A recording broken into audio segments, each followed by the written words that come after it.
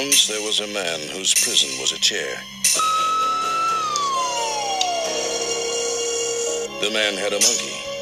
They made the strangest pair. What kind of experiment was it, Jeff? What did you do to Ella? What did you do to me? The man was the prisoner. The monkey held the key. You want to be the boss now, is that it? Stop it! No matter how he tried, the man couldn't flee. Locked in his prison, terrified and frail. Jeff, what is it? Jeff, she's here. She's down here. The monkey gaining power, keeping him in jail. Ella, no. Don't do it. The man tried to keep the monkey from his brain, but every move he made became the monkey's gain. Did you do that, or did she? She did it. That's right. She did it. The monkey ruled the man. It climbed inside his head. And now, as fate would have it, one of them is dead.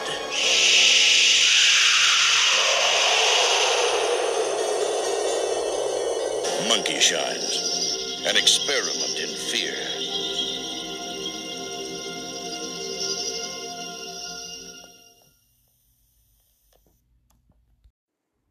Aaron Whitlow here from the Mark Out Movie Podcast. I'm doing an episode today, review, as you heard just now from the trailer, Monkey Shine. It's a 1988 horror psychological thriller that runs time is like an hour and 55 minutes. And let me go ahead and give you the premise. And this is from IMDb. A quadriplegic man has a trained monkey help him with his paralysis until the little monkey begins to develop feelings and rage against its new master. This is directed by George A. Romero, the one and only George A. Romero, written by Michael Stewart, the novel, who wrote the novel, and then George A. Romero, who did the screenplay. And the movie stars Jason Beghe as Alan Mann, John Pankow as Jeffrey Fisher, Kate McNeil as Melanie Parker, Joyce Van Patten as Dorothy Mann, Christine Forrest as Marion Hodges, Stephen Root as Dean Burbage, and Stanley Tucci as Dr. John Weissman. And yeah, that's all that I need to really go into. Janine Turner as Linda Eichmann, and there's other people that's in this movie as well. Let me go ahead and hit you with these numbers, as my boy Brandon would typically do. I'm going to do it right here because Brandon's not with me right now. So, 6.2 out of 10 on IMDb. Rotten Tomatoes gives it 53%, which is, I think it's pretty terrible. Yeah, it's pretty terrible. 53% on the tomato meter. Audience score is 40%. It's pretty terrible. And then Metacritic, 71% Metacritic. And 83% of Google users like this movie. This movie, I've seen before, but I had no idea that this was a George A. Romero film. I had no idea. I totally didn't realize that. And I called myself a horror fan. I had no idea that George did this. And you know what? It's probably because when I think of George Romero, I immediately always think of Night, Dawn, and Day, and Land, and Diary of the Dead. I don't think of Monkey Shine. And that's my bad. Of course, the man has done other films. To name a few, Creepshow. I didn't even think about that. A George Romero film. I know he did Martin, which is a 1977 movie. He did the original The Crazies. Yeah, and so he's done several films. But and Bruiser, that's one of the also more well-known ones they did. But nobody really thinks about George A. Romero doing anything other than Night, Dawn, Night, Day, Dawn, Diary, Land, the Living Dead films. It's kind of like George Lucas. George Lucas himself, we all just think of George Lucas with we all just think of George Lucas with the doing the Star Wars films, but he also did American Graffiti. He also had something to do with Howard the Duck. So he has other films out there that people just don't really ever credit to him. But so yeah, these guys have other films in their repertoire, is what I'm saying. Now, getting back to this, let me see. I'm gonna make sure I got my sound muted, and I do. Good. So, getting back to this film, Monkey Shine. So we start out the movie with Alan Mann, who is running. He's like a track runner. He's very athletic. He has bricks in his backpack that he's running with to gain strength and mobility, I guess. I have nothing. Look at me, I don't run. But I guess he's doing this to get better. And so, as he's running, people high-fiving him, waving at him.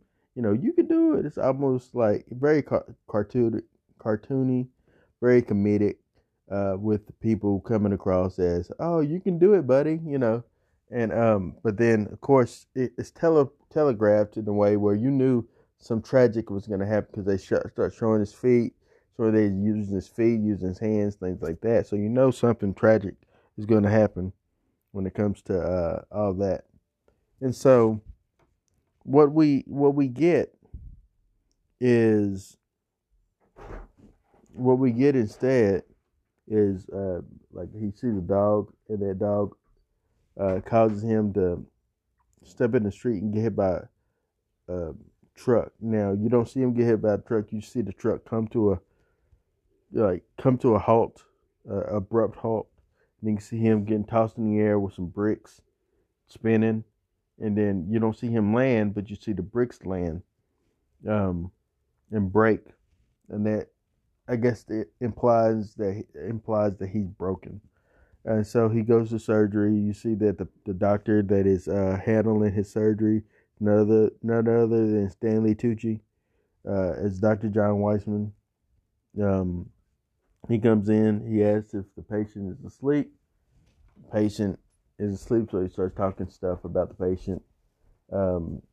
Essentially, you can tell he's careless about helping this man, and he doesn't really help this man. And that comes back into play later on. And so he is, so the guy's paralyzed, he's paraplegic. So he's now had to go through life as a paraplegic. He comes out of the hospital, his girlfriend's there, his mother's there, the doctor's there, and he really doesn't really feel like having a party. And who would? Yeah, you're alive, but you can't really use your hands, and people gotta wipe your butt. It's just not the type of life that you want to live. You know what I mean? And so he struggles with that. And there's a point in the movie in which he contemplates suicide, and they show that in a sense. But he has his whole life is automated, so he has voice control. It's like an early form of an intelligent house. Because he just says 12, and they will open the front door, or 10, and they will open the curtains, or 7, they'll turn on this light, And so his whole house is automated, the early form of that, which it'll be easier for him now, because if he has an intelligent home type of system, you can just say, Alexa, open the door. Alexa, stop. So my Alexa just heard me.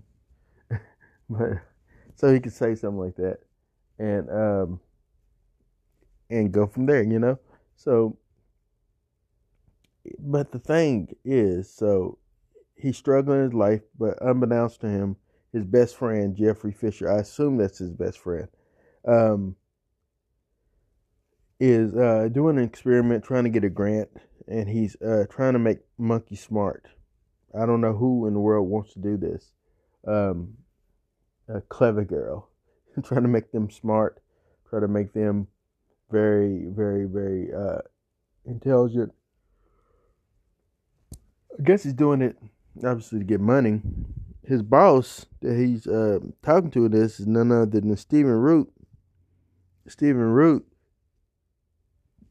for those that are unfamiliar with him, he played Milton in The Office Space. He played Gordon in Dodgeball, a true underdog story. And, those are the main things that I've known him in. He's been in several other things, but those are the main things that I wanted to point out that I knew this guy in. But anyway, he plays Dean Burbage. And so Jeffrey is trying to get this grant, and Burbage is saying, well, I need to see your results. And so there's this subplot between them.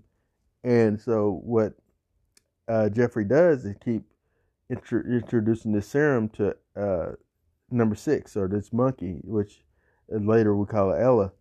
And she gets smart, and she hurts, and it hurts her every time. And which is a sad thing. And really none of this is truly the monkey's fault. I want to throw that out there. But it's man's fault. In everything, the animal reacts the way that the man would react. And so he gets the monkey smart, and then essentially passes the monkey off as a service animal, essentially, to kind of help with have Alan's help him, in day-to-day activities, getting his straw, making his food, which is nasty. I would not want a monkey touching my food. I seen Outbreak. It is not that deep for me to do that. No, not even today. We got the corona today. No. Anyway, so so he goes about doing this, and to his dismay, he brings the monkey into Alan's life and helps Alan to adapt with his monkey, and they have a good little relationship. It's cute and everything, but obviously over time something has to happen, and everything falls apart when people in Alan's life start falling apart. There's a nurse that is the meanest nurse in the world. She doesn't seem like she want to be there at all. I don't even know why she's working there. And she has this bird, and so the monkey essentially kills the bird. The monkey then gets her to quit. She quits, and the mom comes in. Monkey's mean to the mother, mean to the new girlfriend, mean to everyone. The monkey starts getting smarter and smarter. The monkey starts committing crimes and things like that. And I'm not going to go over everything, just in case you want to see this. But I'm going to say spoilers, real spoilers for the ending, starting right this moment. I'm going to spoil the ending of this movie because it is so batshit crazy. I must talk about it. All right, so at the end of this movie, so everybody's knocked out. The monkey has a syringe full of poison, and he's about to poke it into the girlfriend, Melanie. Take her out, right? To kill her. And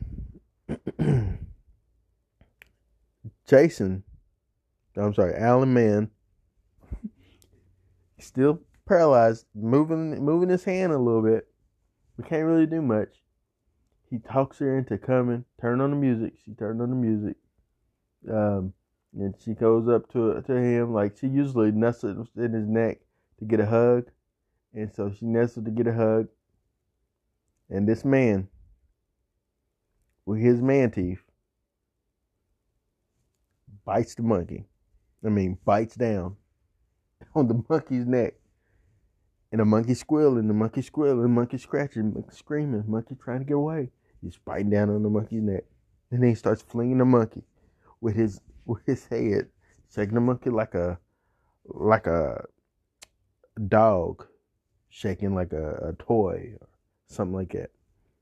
He kills the monkey. And then at the end of the movie, he has surgery and he's no longer paraplegic. That's another subplot.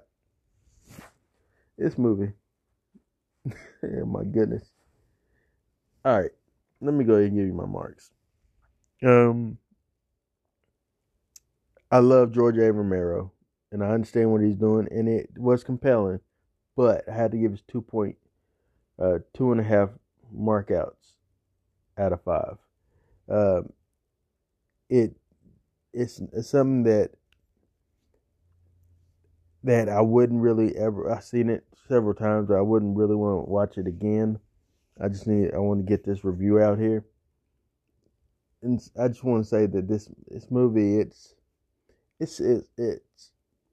interesting to see, but the best part about this movie is the monkey, but actually the poster art for this, because it's the little clinging monkey toy. That is more interesting than what's in this movie. No offense to Mr. Romero's legacy. He's done a great job in movies, and he did a great job in this, but it just wasn't that interesting to me. That's just my thoughts, in my opinion. You can disagree with me, and I apologize, but we got to be true to ourselves. Anyway, this is Aaron Whitlow, and I thank you for marking out with me. You have a good rest of your day. We'll be back on Friday for our anniversary episode. Until then, once again, keep watching these movies. Thanks for marking out.